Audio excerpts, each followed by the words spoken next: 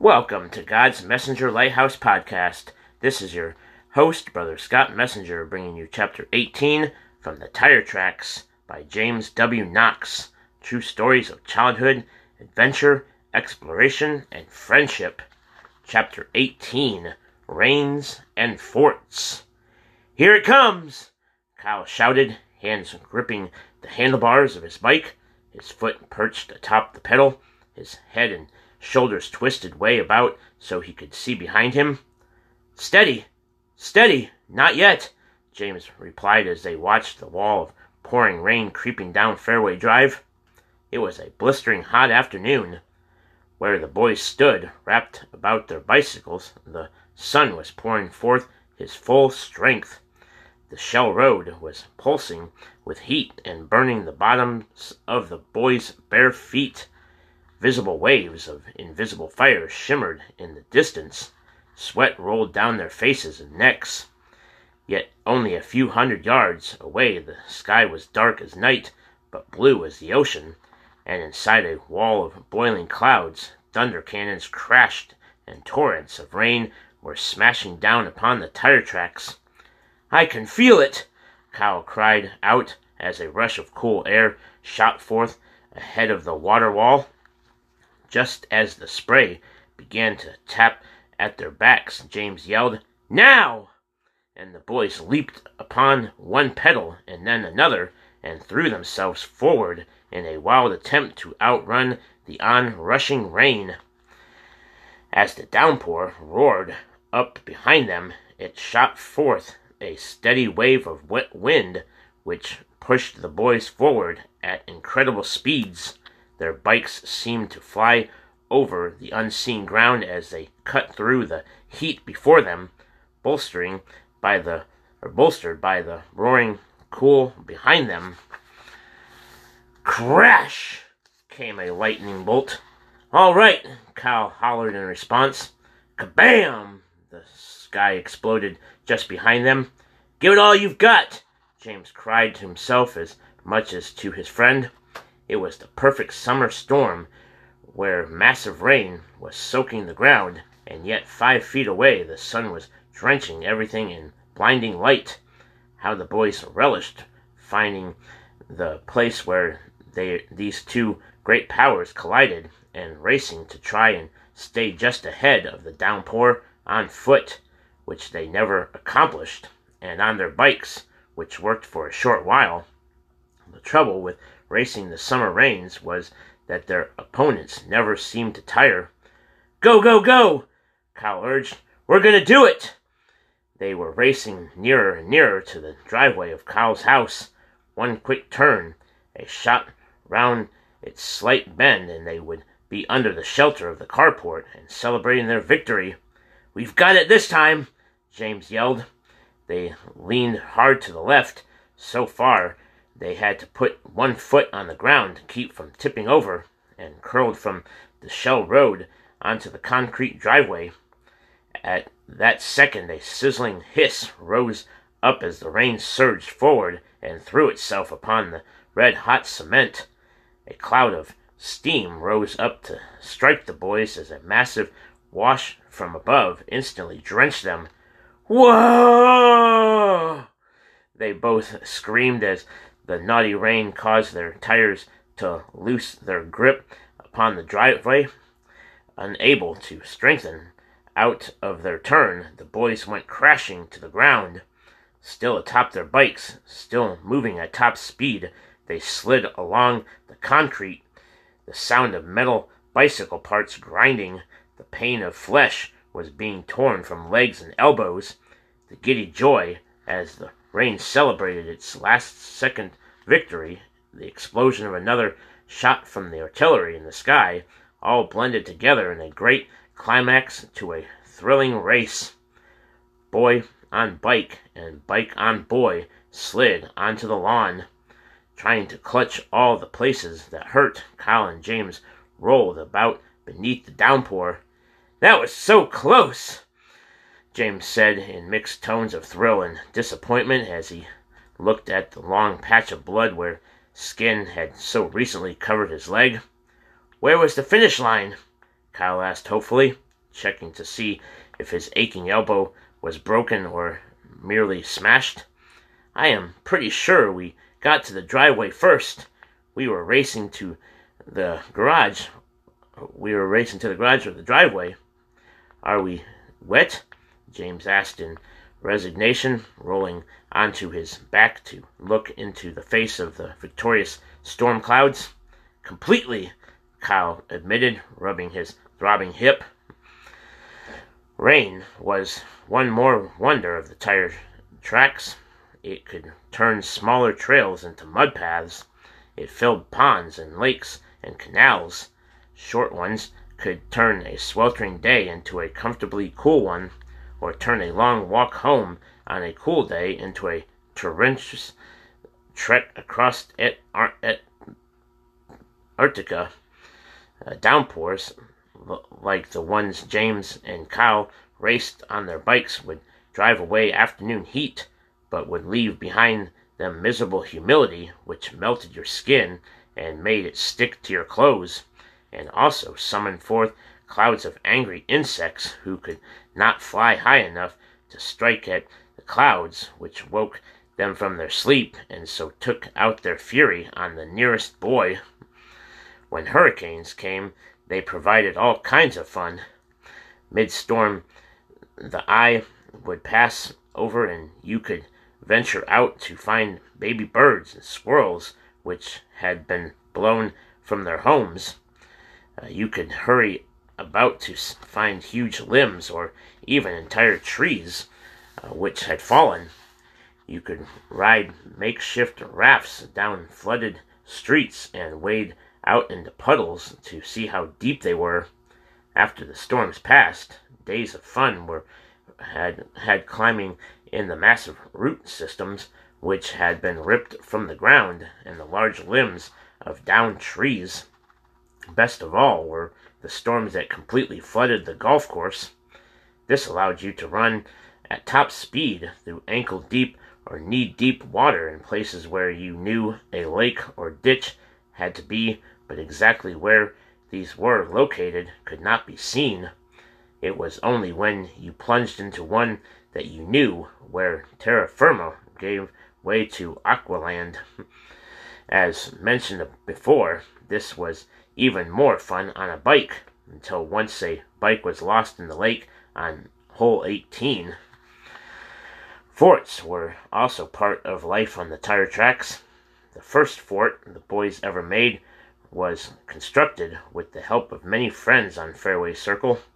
It was well situated between two large growths of bamboos, which grew so thickly that none could pass through them.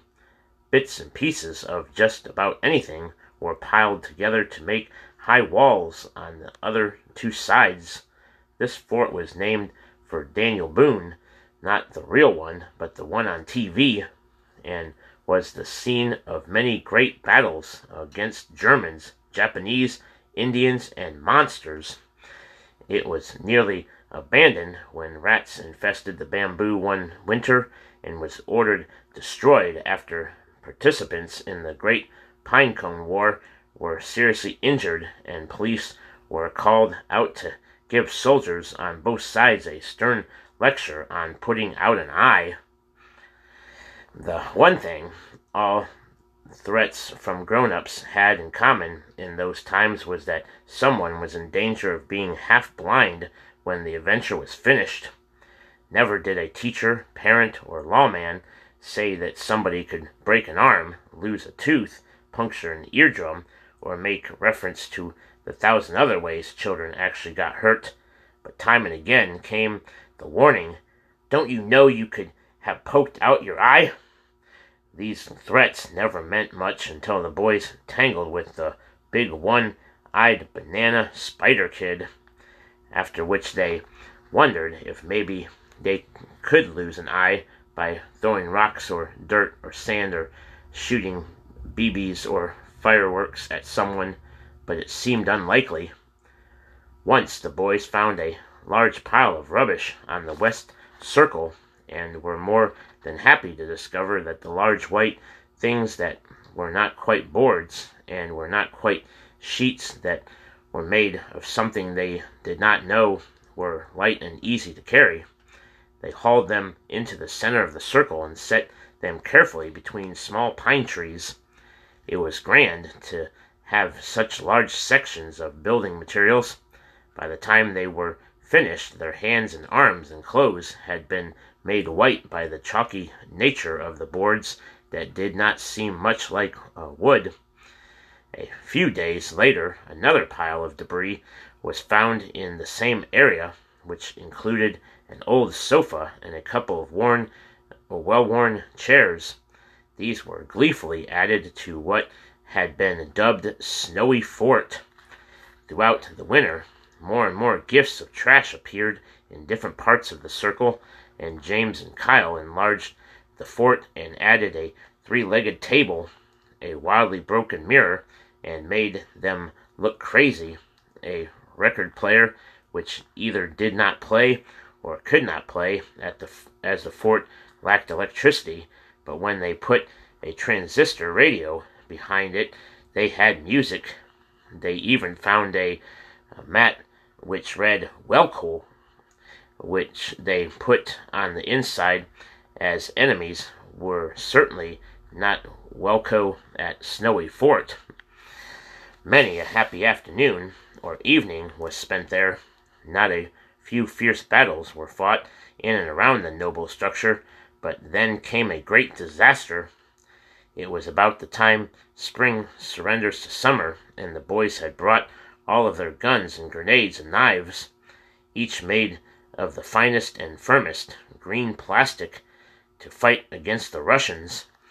Kyle had worn his helmet, which was sometimes a football helmet and sometimes a fighter pilot helmet, but today was needed to protect him from enemy fire.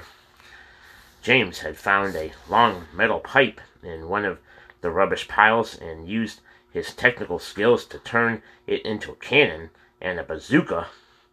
It switched rapidly from one to the other as the battle demanded. "Taking heavy fire over here," Kyle shouted as he adjusted his helmet. "We've got a huge force of commies on the right flank." "Heavy shells pounding this side too," James called out. "I'm gonna hit 'em with some big stuff." With that, he drove the end of the pipe deep into the ground and began to fire one imaginary mortar after another. Rat-tat-tat-tat-tat-tat-tat! Kyle fired away at wave after wave of advancing Russian troops. "Never seen so many bad guys," he called, darting from the cover of one tree then another, pausing to push back the helmet that kept falling down over his eyes, and then blasting away with more rounds of invisible bullets. "Too much heat over here. I can't hold 'em," James cried. "Retreat! Retreat!" With that, the boys ran for the cover of Snowy Fort, hoping its white walls would not be seen in the north woods of Siberia. Squarely hitting a tree in his haste, Kyle tossed away the annoying helmet. The two soldiers scrambled inside their bastille, crouched behind its ramparts, held their fire, and listened. The brief silence brought them a little hope. Perhaps they could not be seen. But then it began to rain. Slow, steady rain fell. "If it turns to snow, it could hide us, and we might get out of here alive," Kyle suggested. But no sooner did he offer this word of hope than despair came in its place. "Look!" James said with a hollow voice. "Look at the walls!" Right before their eyes, the great panels which made up their fort were melting. The rain water was turning them into gooey chalk, and the walls began to ooze away, forming white globs of what looked like paste upon the ground. Their fort was disintegrating right before their eyes. "Oh no!" Kyle called out. "We've been nuked!" "The Russians finally did it!" James screamed, grabbing his face. "They set off an atom bomb!" The boys staggered about, died horrible deaths, got up and died another one, and then another, as soldiers fell one by one all over the Snowy Fort. The rain kept falling. Soon all the troops had perished in the fallout from the nuclear explosion. The war was over. The two young explorers were left to look at a very odd scene. Where high walls once stood, there were now only white lines running along the ground with stripes of curled wet paper strewn atop them. The furniture, which had looked so cozy when surrounded by a fortress, looked quite bizarre sitting in the middle of the woods.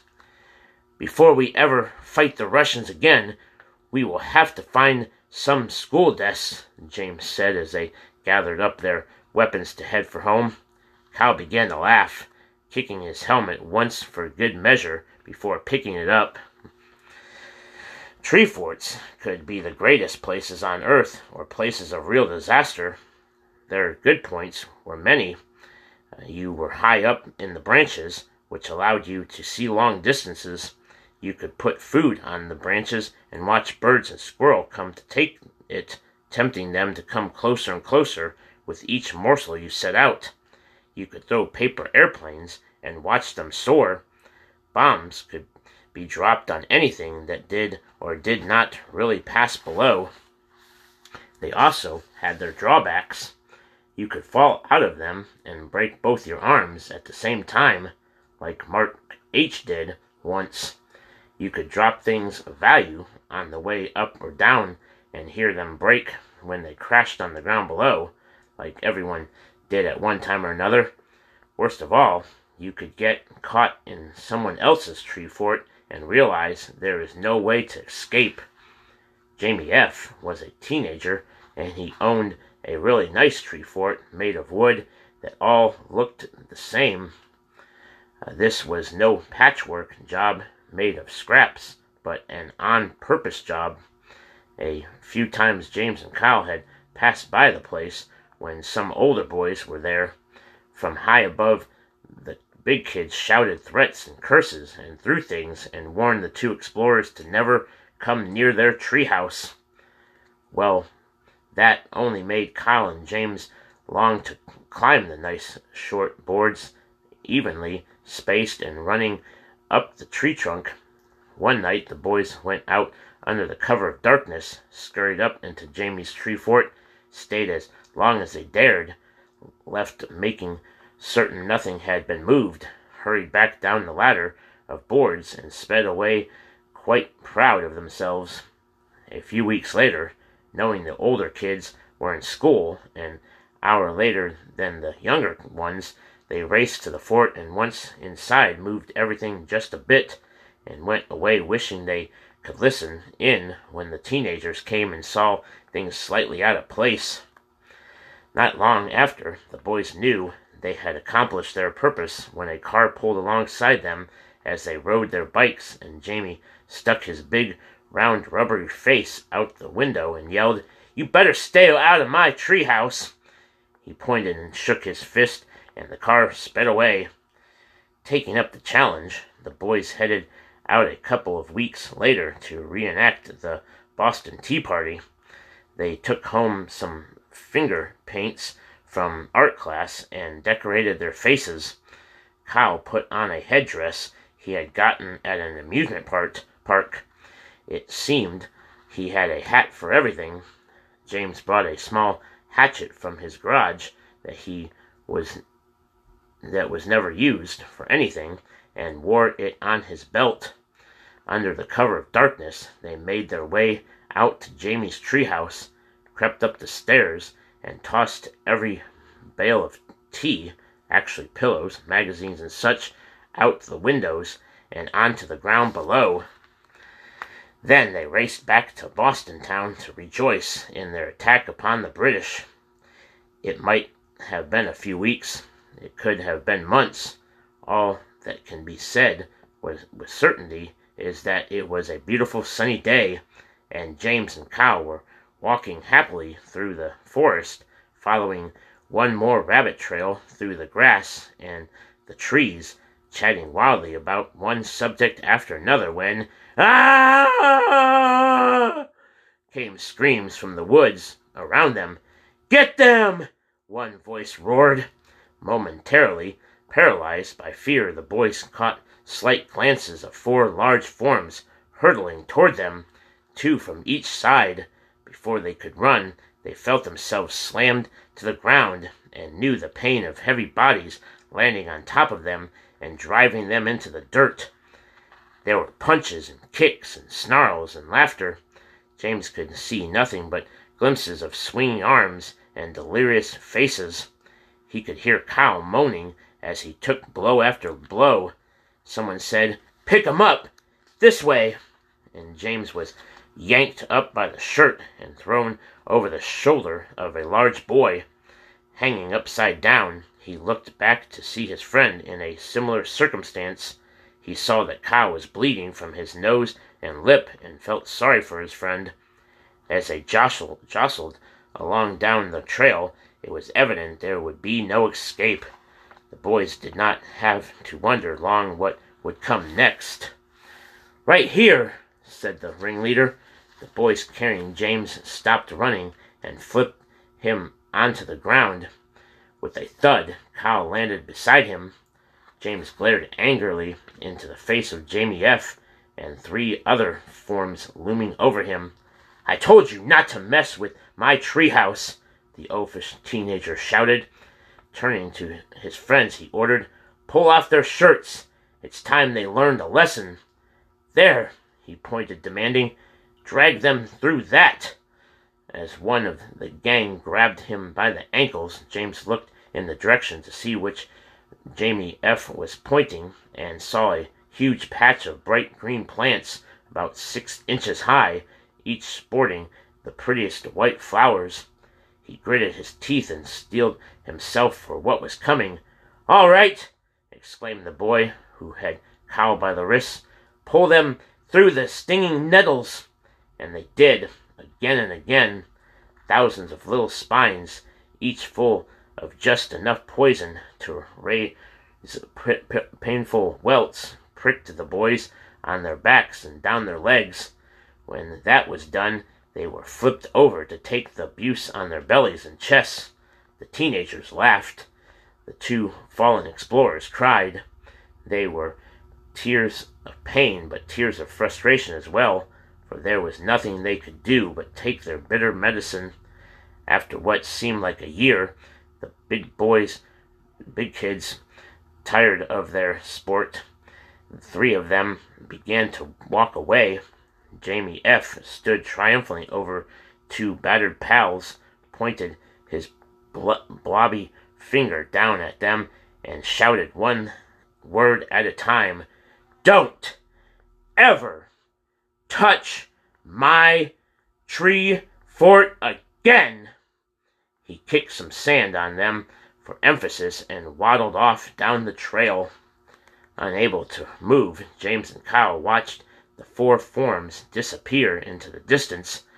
There was not a place on their bodies that did not hurt. When they finally worked up the nerve to look at themselves and then at each other, what they saw was one huge red swollen mass on the front and one on the back of their aching torsos. Their arms and legs and even faces were blistered from the stinging nettles. They were bruised and scraped and humiliated. Eventually they climbed to their hands and knees, helped each other to their feet, and then, leaning upon one another, they began the slow, agonizing trek toward home. They did not say much. There was little to say, and no strength with which to say it. Step by step they dragged themselves along the narrow path, then onto the main road, and made the turn toward home. As they passed a familiar place, where a small bit of a trail snuck into the woods, James nudged his traveling companion and stopped him. "Kyle, my dearest friend," James spoke from painfully aching lips, "there is something I must do, and would like for you to join me." Kyle knew the spot where they were standing. That little gap in the grass led to Jamie F.'s tree fort. He had no desire to participate in whatever James had on his mind, but he said with no emotion, "We are this close to dying together. may as well finish the job." Without another word, they started down the path. As they got closer and closer to the tree which held the fine fortress of their fat foe, James gained strength and quickened his pace. He had suspected the older boys would have gone home after their conquest, and he was right. The tree house was silent when they reached the base of the big water oak. "Would you help me up these steps?" James said to Kyle as he strained to put one swollen leg on the first peg and reached one arm above his head. "Ouch," he said softly. Kyle dutifully gave his friend a boost and watched as he strained to reach the top of the row of boards. There James paused to catch his breath. He had planned on shouting, but could not, so he reached up and placed his right hand on the side of the tree fort and said defiantly, "Touched it!" Kyle silently cheered. James slid down the side of the tree. They walked slowly home. As they did, a warm rain began to fall, washing the blood and dirt from their bodies and making their thousands of stings feel just a bit better. Kyle's father was working in the carport as the boys stumbled across the yard to the house. "What happened to you two, the two of you?" he exclaimed with more of a laugh than a note of concern in his voice. They struggled to tell him as much of the story as they could. "Better start lifting weights," he said coolly. "Don't want to spend your lives getting beaten up like that." James said goodbye to his friend and forced himself on across the golf course. As he entered his house, his mother asked, without leaving the meal she was cooking on the stove, "What happened to you?" James repeated the account of the beating. "Well, you better get a bath and get that covered up, or you might just get some more when your father learns you were in other people's things." Parents were like that once upon a time. Next time, Chapter 19, A Week in the Northwest Territory. This book and many others can be found at www.jameswknox.org or going to store.jameswknox.org. And again, join me next time for Chapter 19 from the Tire Tracks, titled A Week in the Northwest Territory by James W. Knox.